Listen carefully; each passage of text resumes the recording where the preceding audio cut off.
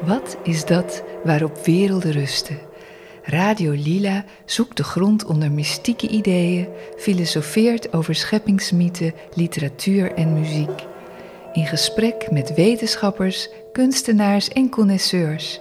Van het ondermaanse tot het bovenaardse, van de oudheid tot nu. Scherpzinnig en luchtig, diepgaand en compact en voortdurend op zoek naar een geestelijke rijkdom. Welkom bij Radio Lila. Dag allemaal. Onze gast voor vandaag is filosoof en parapsycholoog Hans Gerding. Hij is directeur van het Parapsychologisch Instituut in Utrecht. En hij was bijzonder hoogleraar metafysica in de geest van de theosofie aan de faculteit van wijsbegeerte van de Universiteit Leiden. Daarnaast heeft hij al meer dan 30 jaar een filosofische praktijk waar hij persoonlijke gesprekken voert met mensen die zingevingsvragen stellen naar aanleiding van hun eigen grenservaringen. Welkom Hans. Ja, leuk dat ik mee doe. Fijn dat je er bent. Heb je nog iets aan deze introductie toe te voegen misschien? Nou, ik was directeur van het Parapsychologisch Instituut. Ja, prima. Nou, helder. Even heel kort over dat Parapsychologische Instituut. Ik vind het toch wel heel interessant. En misschien moeten we er inderdaad een keer een andere uitzending over maken. Maar dat is natuurlijk echt een fascinerende tijd geweest. Toen er eigenlijk vanaf 1953 serieus wetenschappelijk onderzoek werd gedaan naar paranormale verschijnselen. Ja, dat werd gedaan door professor Ten Haaf. En die was in 1953 werd hij benoemd als eerste hoogleraar in de parapsychologie ter wereld. Dus dat is nogal wat. Nee, primeur van Nederland. Ja, geweldig. En begin jaren 70 was ik filosofiestudent en toen hoorde ik dat hij bestond en dat hij dus experimenten deed naar mentale uitzonderingstoestanden en van alle mogelijke manieren ook verbindingen met de filosofie zocht en zo. Dus ik ging meteen zijn colleges volgen. Ja, fantastisch. Inmiddels is dit onderdeel van de faculteit ook in de stichting ondergebracht, hè? Begreep ik. Ja, het Parapsychologisch Instituut werd eerst betaald door de Universiteit Utrecht.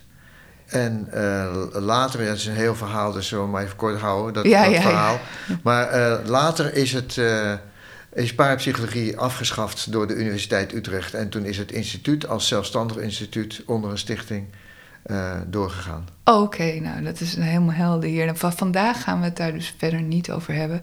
Van het onderwerp vandaag is het Psychomantheum. Een speciaal ingerichte ruimte met als doel ook contact te maken met overledenen. En een methode die eigenlijk verwant is aan kristalkijken. Hoe kwam jij hiermee in contact? En wat was jouw overweging om het Psychomantheum zelf in jouw praktijk te integreren? Ik was er tegengekomen eigenlijk op het moment dat het werd geïntroduceerd. Want het hoort gewoon bij mijn werk natuurlijk. Dus toen Raymond Moody, die bekend is van zijn boeken over bijna doodervaringen, die was degene die het Psychomantheum had bedacht. Hè, nadat hij die boeken had geschreven, dacht hij van ik wil op een andere manier nu met die ervaring aan de slag. Dus Moody die heeft dat geïntroduceerd. En Moody was behalve filosoof, psychiater ook klassicus. En hij wist dat de oude Grieken in donkere grotten in plassen water aan het staren waren, met de bedoeling om op die manier contact te krijgen met de overledenen. Ja, want deze methode stamt inderdaad al uit de oudheid, wat jij net zei. En het zou inderdaad geïnspireerd zijn op het Griekse necromantheon, als ik dat goed uitspreek. Ja. Het orakel van de doden. Ja. En kan je daar iets over vertellen, hoe dat ging in die Griekse tempels? Ja, het is op zich is dat heel interessant. Dat mantheum betekent waarzeggerij eigenlijk, hè? Ja, er is dus een hele in de wereldgeschiedenis over alle culturen bestaat er een enorme diversiteit in verschillende soorten van mantische technieken. Ja. Dus je hebt bijvoorbeeld kartomantiek. Dat is door waarzeggerij door middel van kaart. Zoals tarot bijvoorbeeld. Ja. En zo auguramantiek. Ja. Door de vlucht van vogels te bestuderen. Tot waarzeggerij komen. Leuk, ja. En goed, daar is heel veel over te zeggen. Allemaal verschillende manieren zijn er. Maar goed, het necromanteem. Dus of wat door Moody is het woord psychomanteem ingevoerd. Maar dat is de oude Grieken. Die zaten dus in plassen stilstaand water of in schalen met olie of zo, een glinsterend oppervlak, te staren met de bedoeling daar contact te krijgen met de overledenen, die dan raad gaven. Ja, want je moest daar zeg maar als individu in. Het was niet dat er een hoofdman dat deed of een geestelijke. Nou, dat was niet per se één individu. Dus ze zaten ook wel in groepjes. Oh, oké. Ja, dat was gewoon een soort ritueel, zeg maar. Dus iedereen die contact wou opnemen, kon daar terecht, zeg maar. Ja, ik denk voornamelijk dat wel de geoefende mensen daar het meeste gebruik van maken. Ja, het was niet een soort ceremonie ook waar het bij hoorde? Dat zal vast ook wel het geval geweest zijn, hoor. Dat zal vast ook wel het geval geweest zijn. Het is misschien lastig te traceren of ze... Ja, maar het is wel bekend, dus dat vind ik dus op zich wel een interessant ding. Dus dat in donkere grotten zitten. Ja. Dus dat is echt gewoon sensorische deprivatie noemen we dat tegenwoordig. Ja, dus gewoon, je bent gewoon afgeschermd voor prikkels van buiten. Ja, precies. En dan komt zeg maar datgene wat in je leeft naar boven. En zeg maar, er zijn verschillende soorten van staartechnieken natuurlijk, maar dit is dus een staartechniek. En wat je ziet verschijnen, dat is iemand die naast je zit, die ziet niet per se hetzelfde verschijnen. Dus je hebt daar zelf een aandeel in wat er verschijnt. Maar, daar zeg ik met een grote maar bij, want de claim bij het psychomanteum is dat de overledenen zich aandienen. En het mooie van deze manier van contact maken is dat je het zelf ervaart. Zeg maar de overledenen die verschijnen, of het nou in een plas water is bij de oude Grieken of in de spiegel, of bijvoorbeeld in de kristallen bol of zo. Dus je ervaart het zelf. Zeg maar, dat is wel een belangrijk ding hiervan. Het is een hele persoonlijke ervaring eigenlijk, zeg. Ja, ik wil nog heel even terug naar die oude Grieken, want die gebruikten het ook om in de toekomst te kunnen kijken, hè? Volgens mij. Ja, die overleden, die kan je dus om raad vragen. En ja, het is een manier om,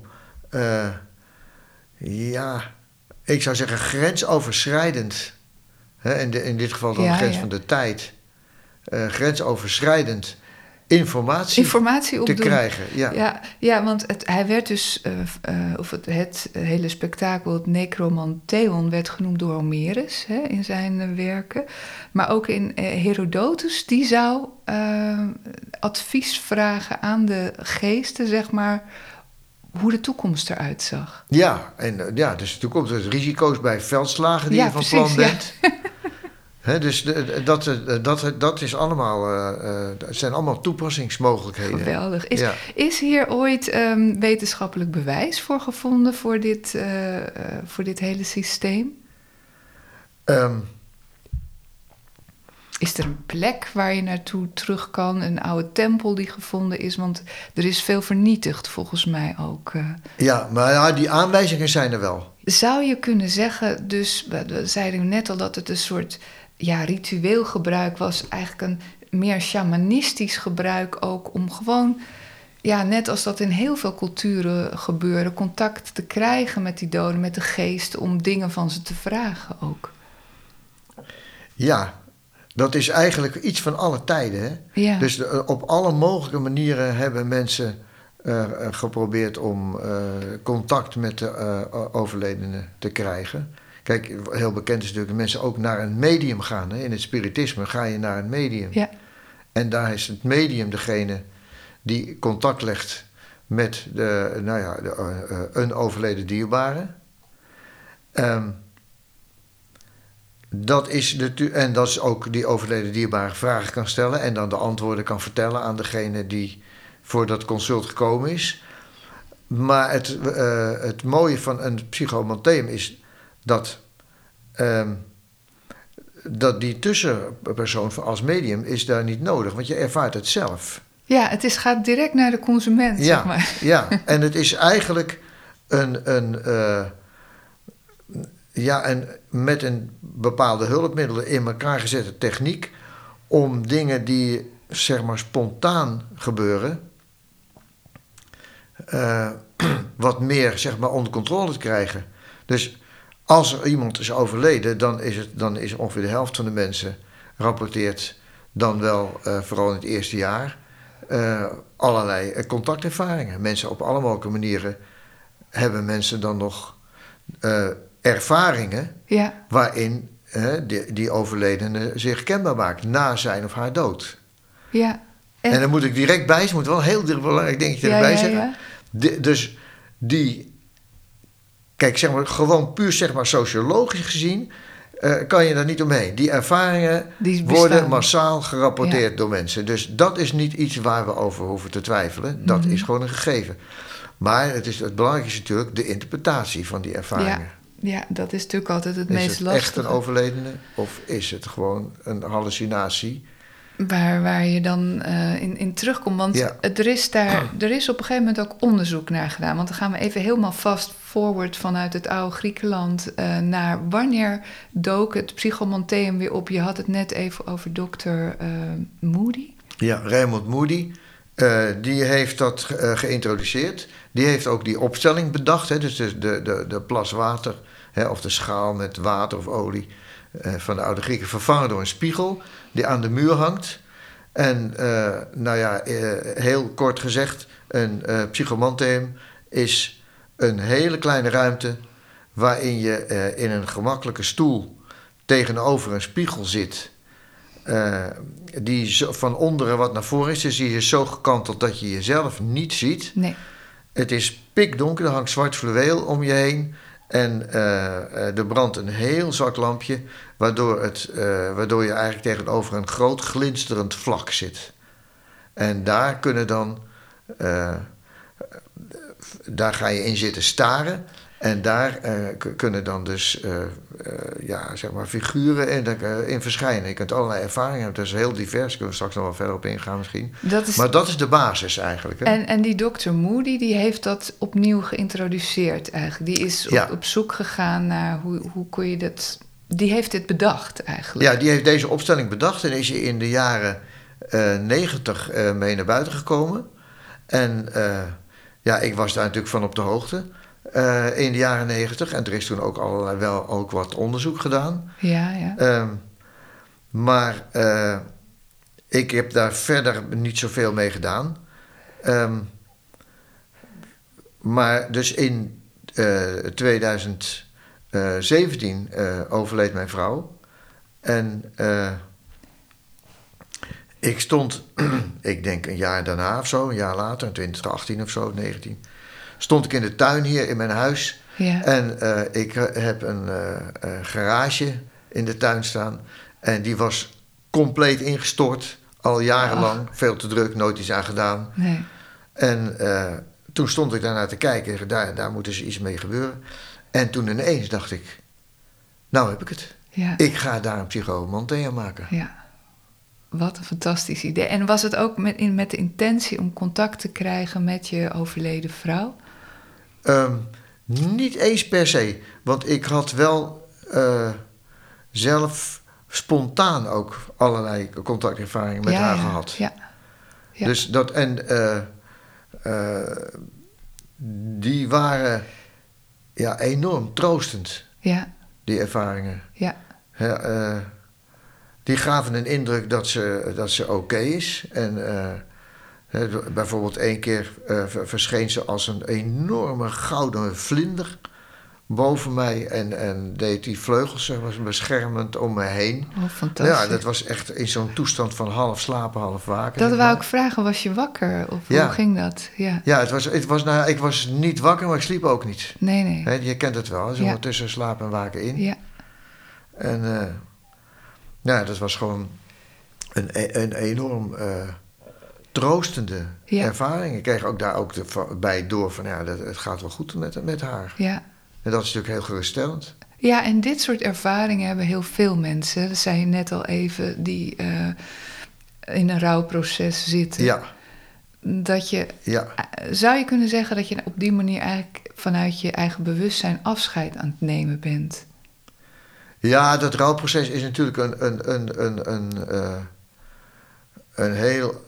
Nou ja, eigenlijk vanaf het moment dat iemand overlijdt, ga ik nu vanuit, is het een soort van... raak je in een proces wat eigenlijk nooit af is, nooit klaar is. Dus ik beschouw het nu gewoon als iets wat bij mij hoort. Ja. Zeg maar de pijn en dat verdriet, dat hoort nu gewoon bij mij. En dat is wel natuurlijk een heftige periode, zo'n rouwproces, heel heftig. Maar als zeg maar, na een paar jaar, het is nu 5,5 jaar geleden. Mm-hmm.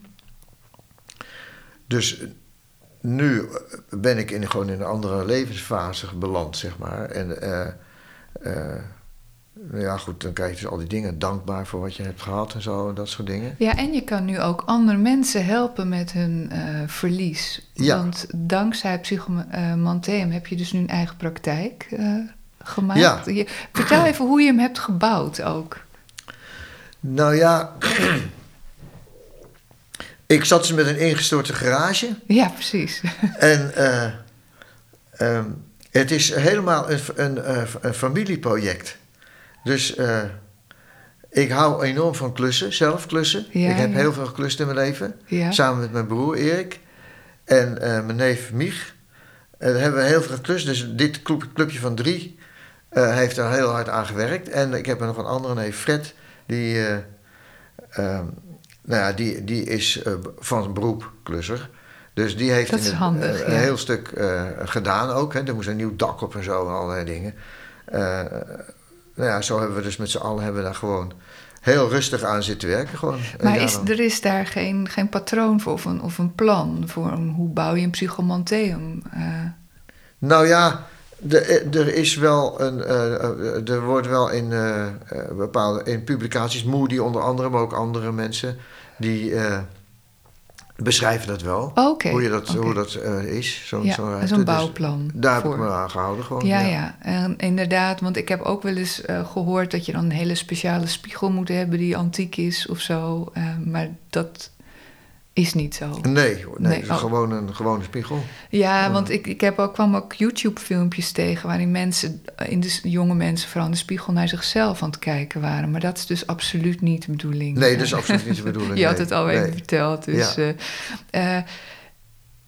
is het noodzakelijk als je dit wil doen om te geloven in een leven na de dood? Of mag je hier ook sceptisch over zijn?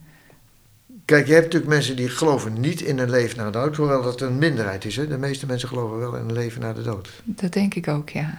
En dus gewoon even tussendoor gezegd. We hebben een enquête gedaan vanuit Parapsychologie, ons instituut in Utrecht. Ja. Een enquête gedaan en daarin blijkt dat 63% van de mensen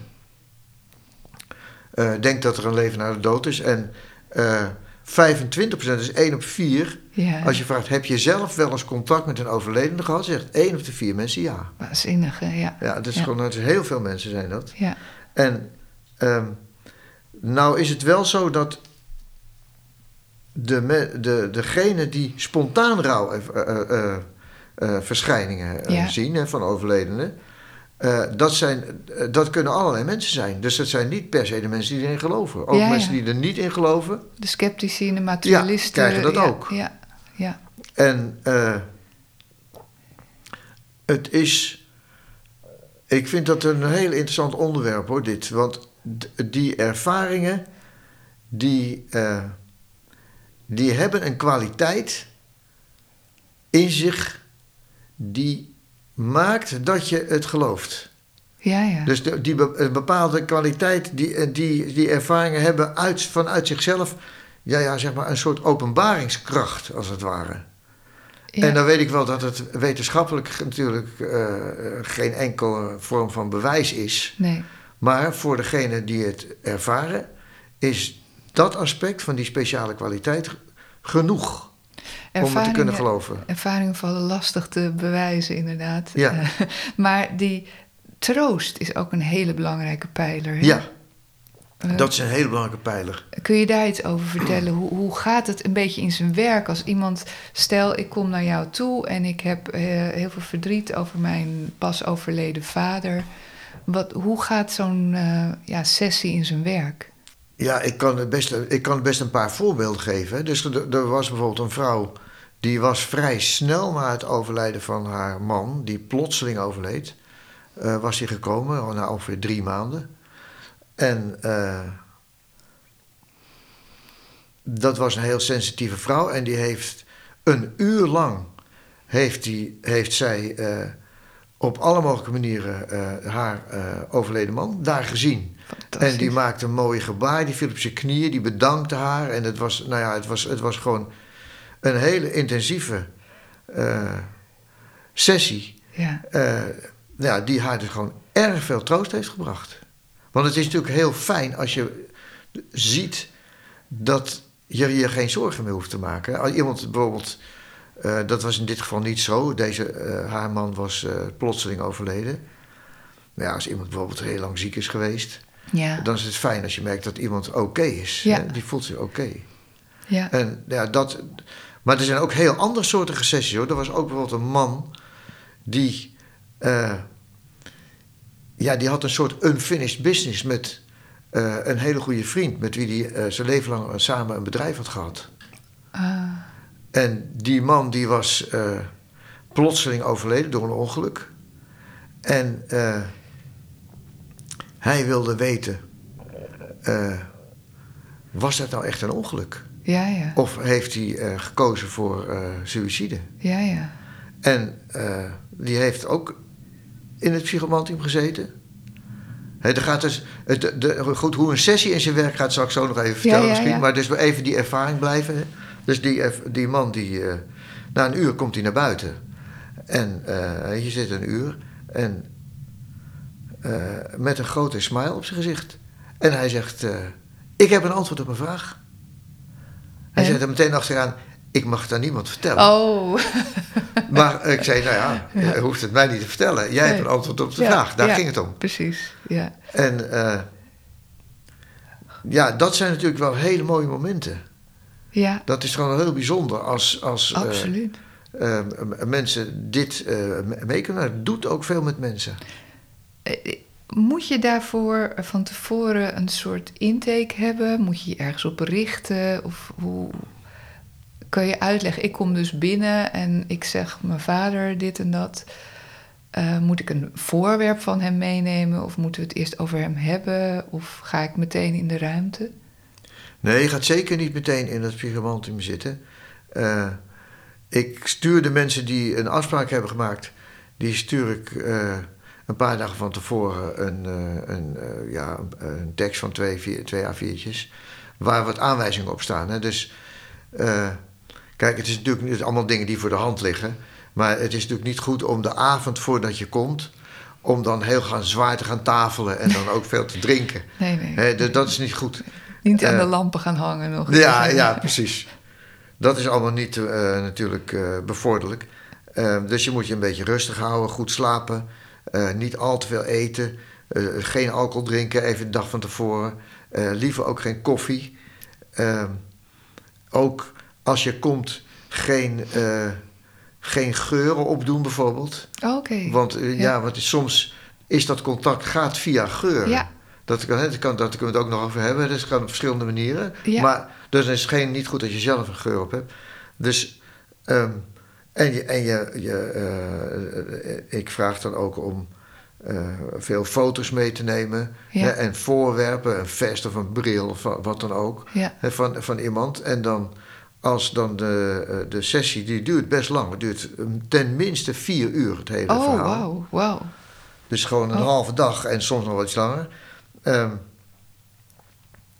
Dan begint dus degene die in het psychomantium gaat zitten... te vertellen over die overledene. Dus foto's laten zien. Ja. En over die persoon praten, herinneringen ophalen, lievelingsmuziek laten horen. Oh, geweldig. En de voorwerpen. Het is allemaal heel erg emotioneel, vaak. Ja. Ja. Dus die overledene, die komt gewoon helemaal tot leven. Dat duurt dus 2 uur, zijn we daarmee bezig. Voordat ze het psychomantium ingaan. Ja. Ja. Wauw, dat is echt een heel proces. Is het voor iedereen geschikt, zou je kunnen zeggen? Bijvoorbeeld ook voor kinderen? Of ik kan me voorstellen, als je bijvoorbeeld psychische problemen hebt, dat het misschien riskant kan zijn, dat je psychotisch raakt? Ja, ik denk als je makkelijk psychotisch raakt, dat het dan misschien beter is om het niet te doen. De mensen die voelen het zelf al aan. Hè? Dus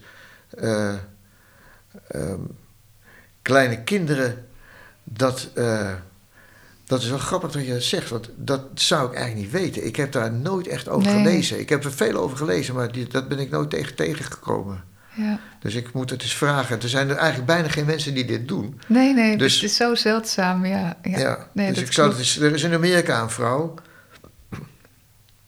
die heeft er een proefschrift over geschreven. Oké. En daar heb ik ook contact mee. Dus, dan misschien kunnen we het haar een keer voorleggen. Ja. Kan je dit hele proces eigenlijk zien als een soort innerlijk visioen? Of is het meer vergelijkbaar met een hele realistische droom? Of zijn het volgens jou geesten? Of is het echt een kijkje in je eigen onbewustzijn? Hoe moet ik dat zien? Ja, het kan allemaal het geval zijn, zeg maar, wat je zegt. Al die mogelijkheden die je noemt, dat kan allemaal aan de hand zijn. Dus de ervaringen, er is iets over de ervaringen. Kijk, sommige mensen die zien iets verschijnen in die spiegel. Ja. Die zien een verschijning.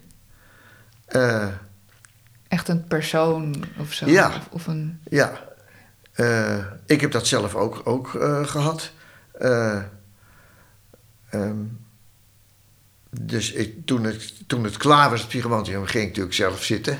Met een goede vriendin. Ja. Odette heb ik het ingewijd. Dus zij begeleidde mij toen ik ging zitten. En ik zat daar een tijdje en toen ineens kwam er een soort mummie met het hoofd van oom Gerard erop. En die bleef maar komen. Dus dat gebeurt ook. Hè. Dan komt er iemand, dan komt er wel iemand, maar niet degene niet degene op wie je zit te wachten. Ja, niet degene op wie je zit te wachten. Dus dat kan dus ook gebeuren. Ja. Dus, zeg maar op het laatst verscheen dus Carolien, mijn vrouw, helemaal boven in die spiegel. Het was net alsof ze zeg maar zo met haar hoofd zo boven een soort schutting uitkeek. En ze noemde mijn naam, hoorde ik heel duidelijk. En dat kan dus ook, je kan dus ook dingen horen. Ja, en dat is dus allemaal, het is dan gelokaliseerd in de spiegel, zeg maar. En het hele gebeuren. En dat is dus visueel. Maar het kan ook zijn dat je iets hoort zeggen, zeg maar. Het kan ook zijn dat je een gesprek voert zelfs. En dat gaat dan meestal zeg maar zonder je stothoofd te gebruiken. Maar wat sommige mensen dan wel uit dromen kennen. Dan sta je tegenover iemand en er gaat informatie heen en weer. Maar dat is best zo'n beetje via gedachtekracht als het ware. Een soort innerlijke stem. Een soort innerlijke stem. Je hoort ook innerlijk iets. Ja. Je hoort niet iets met je fysieke oren, maar je hoort innerlijk een antwoord. En je geeft ook dan zeg maar boodschappen door. Ja. Ook vanuit je gedachten, zonder je strothoofd te gebruiken. Ja. Dat lijkt weer meer op een visioen dan ook. Dat het echt een innerlijke boodschap is. Ja, dat kan dus gebeuren. Maar dat is nog maar één van de mogelijkheden. Want het kan ook gebeuren dat beschrijft Moody wel. Dus dat een verschijning zich losmaakt van de spiegel. Wow, en in de ruimte staat. Dat lijkt me ook wel een beetje beangstigend als dat zou gebeuren. Ja, ik begrijp dat je dat zegt en ik zou dat zelf misschien ook wel gedacht hebben. Maar ik heb daar een paar keer gezeten, dus ik heb ook wel eens meegemaakt dat ik daar zat en dat er een soort niet iemand die ik per se wou zien, maar dat er een soort entiteit, iets stond naast mij, gewoon tussen mij en de spiegel, in de ruimte gewoon. Ja. En dus dat soort dingen kan ook gebeuren. Dat was helemaal niet griezelig. Nee, je werd er niet Vond bang ik van. niet griezelig. Gelukkig. Maar wat er verder nog kan gebeuren, is dat ook mensen zeg maar in die spiegel verdwijnen. Dus die zitten wel in een stoel voor de spiegel, maar die hebben dus de beleving dat ze in die spiegel gaan. En dat ze dan terechtkomen in wat wel bekend is van het onderzoek naar bijna doodervaringen. Dus de bijna doodervaring, iedereen heeft er wel eens van gehoord, dat je door een tunnel gaat enzovoort, levenspanorama ziet. Maar uit een gegeven moment, dan kom je ergens aan op een drempel waar overleden dierbaren staan. En waar ook zeg maar een soort goddelijk licht is, wat tot je spreekt. En dan hoor je zeggen van het is zijn tijd nog niet, hij moet terug. Want het is een bijna doodervaring, dus gaat hij terug. Maar in het spiegelwantium gebeurt dat ook. Dat mensen dus in die spiegel verdwijnen en dan in de ervaring komen van wat bekend is uit bijna doodervaringen. Het aspect dat ze die overleden dierbaren zien. Oh, wat waanzinnig. Ja, dat is... Is dat bij jou wel eens overkomen ook? Nee, deze laatste ervaring. Nee, dit laatste heb ik niet op deze manier meegemaakt. Zouden dat mensen zijn die misschien ook al op het randje gezeten hebben soms? Of hoe zou je dat verklaren? Dat de een dat wel krijgt en de ander niet? Ja, dat is heel moeilijk te zeggen. Dus je hebt... kijk, bijna doodervaringen, dat is ook zoiets. Dat is zeg maar niet 1 op 1 met de mensen die in een leven na de dood geloven. Dus iedereen kan een bijna doodervaring krijgen. Ja, precies. Ja. Dus gewoon zeg maar jong, oud, hoog opgeleid, laag opgeleid, man, vrouw, wel in geloven, niet in geloven. Nee. Dat al die mensen kunnen allemaal een hele authentieke bijna doodervaring krijgen.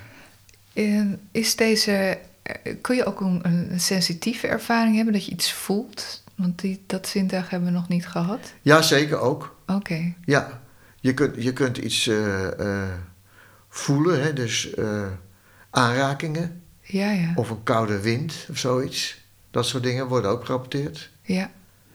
Of muziek. Nou, dat is weer gehoor natuurlijk. Maar dat kan dus wel, ja. gehoor. En ook geuren, dus reuk. Dus je kan, stel dat je gewoon contact wil met je opa en die rookt een sigaar. Dan kan je ineens zeg maar sigarenrook ruiken. Heel associatief kan het dus werken ook, zeg maar. Wat is het allermooiste wat jij hebt mogen ervaren? Misschien als eigen ervaring, maar ook als wat anderen jou verteld hebben, wat indruk op je gemaakt heeft? Ja, er zijn natuurlijk... Kijk, spontaan zijn er dus hele overweldigende momenten geweest. Als ik uit mijn eigen ervaringswereld iets vertel, is Caroline, mijn vrouw, werd gecremeerd op Zorgvliet in Amsterdam. En zeg maar toen... Ja, dan wordt het dus gewoon een stoffelijk overschot verbrand, zeg maar. Mm-hmm. Terwijl de mensen allemaal koffie en plakjes cake zitten. Heel bizar is dat. Ja, het is heel bizar. Dus ik ben daar halverwege, had ik me van tevoren ook voorgenomen, ben ik daar weggelopen en naar de oven gegaan. Mijn broer was bij me.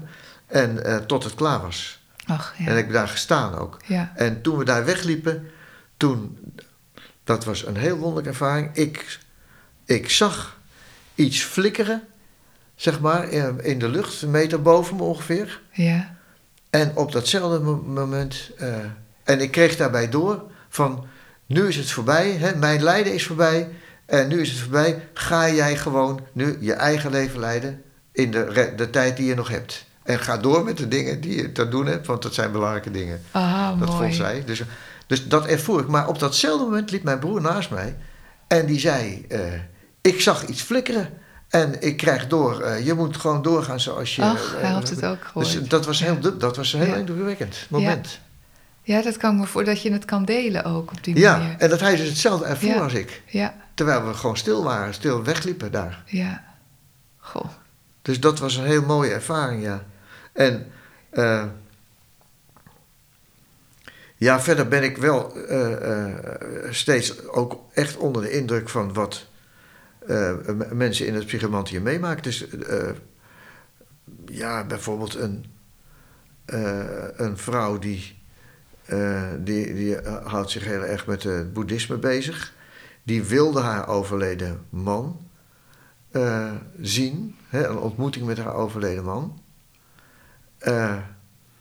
Maar daar verscheen heel iemand anders. Een vrouw die zij kende. En die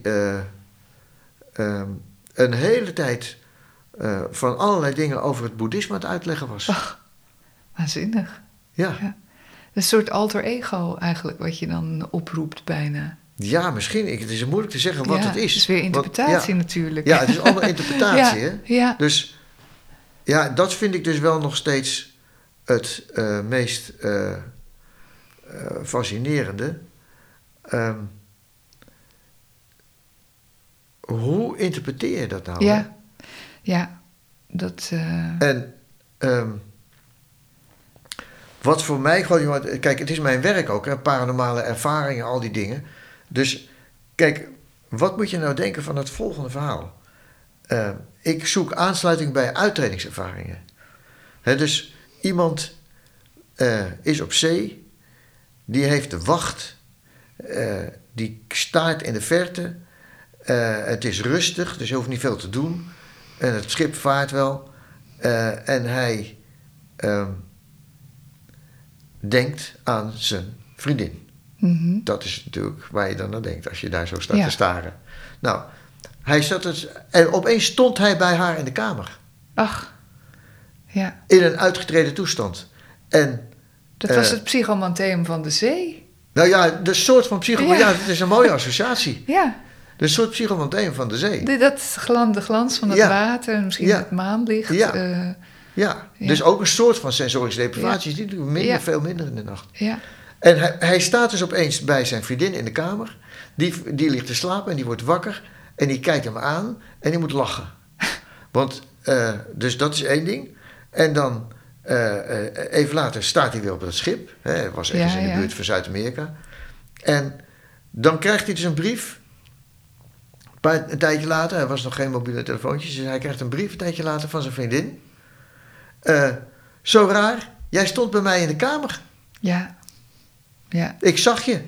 En dat was precies op het moment dat hij die ervaring had, dat hij daar stond. Ja. En die vriendin had hem dus gezien. Dus dan kan je... Kijk, als die vriendin hem niet gezien had, dan kon je nog zeggen van... Nou, die man fantaseert dat of zo. Of tuurlijk, maar... Ja. En, want die kamer, toen hij weer in Nederland was hij in die kamer. En daar was hij voor het eerst. Want die vriendin had net een andere dienstwoning gekregen toen hij op reis was gegaan. Ah, dus hij had die kamer nog nooit gezien en hij herkende die kamer ook. Nee, bizar. En dan kan je zeggen van dat kan er misschien telepathie of helderziendheid zijn geweest. Maar die vriendin zag hem gewoon als een verschijning. Ja. Dus dan is de gedachte van, zou de dood een permanente uittredingservaring zijn? Ik vind dat een heel mooi einde van dit prachtige relaas. Ik wil je heel erg bedanken, Hans, voor dit interview. Weer bedankt voor het luisteren. En als je wilt reageren op de uitzending, kan dat via onze website, op onze Facebookpagina of door te mailen naar radiolilapodcast@gmail.com. Voor alle vragen of opmerkingen over de behandelde thema's of andere zaken, of als je ideeën hebt voor onderwerpen, laat het ons weten via www.radiolila.nl. Tot de volgende.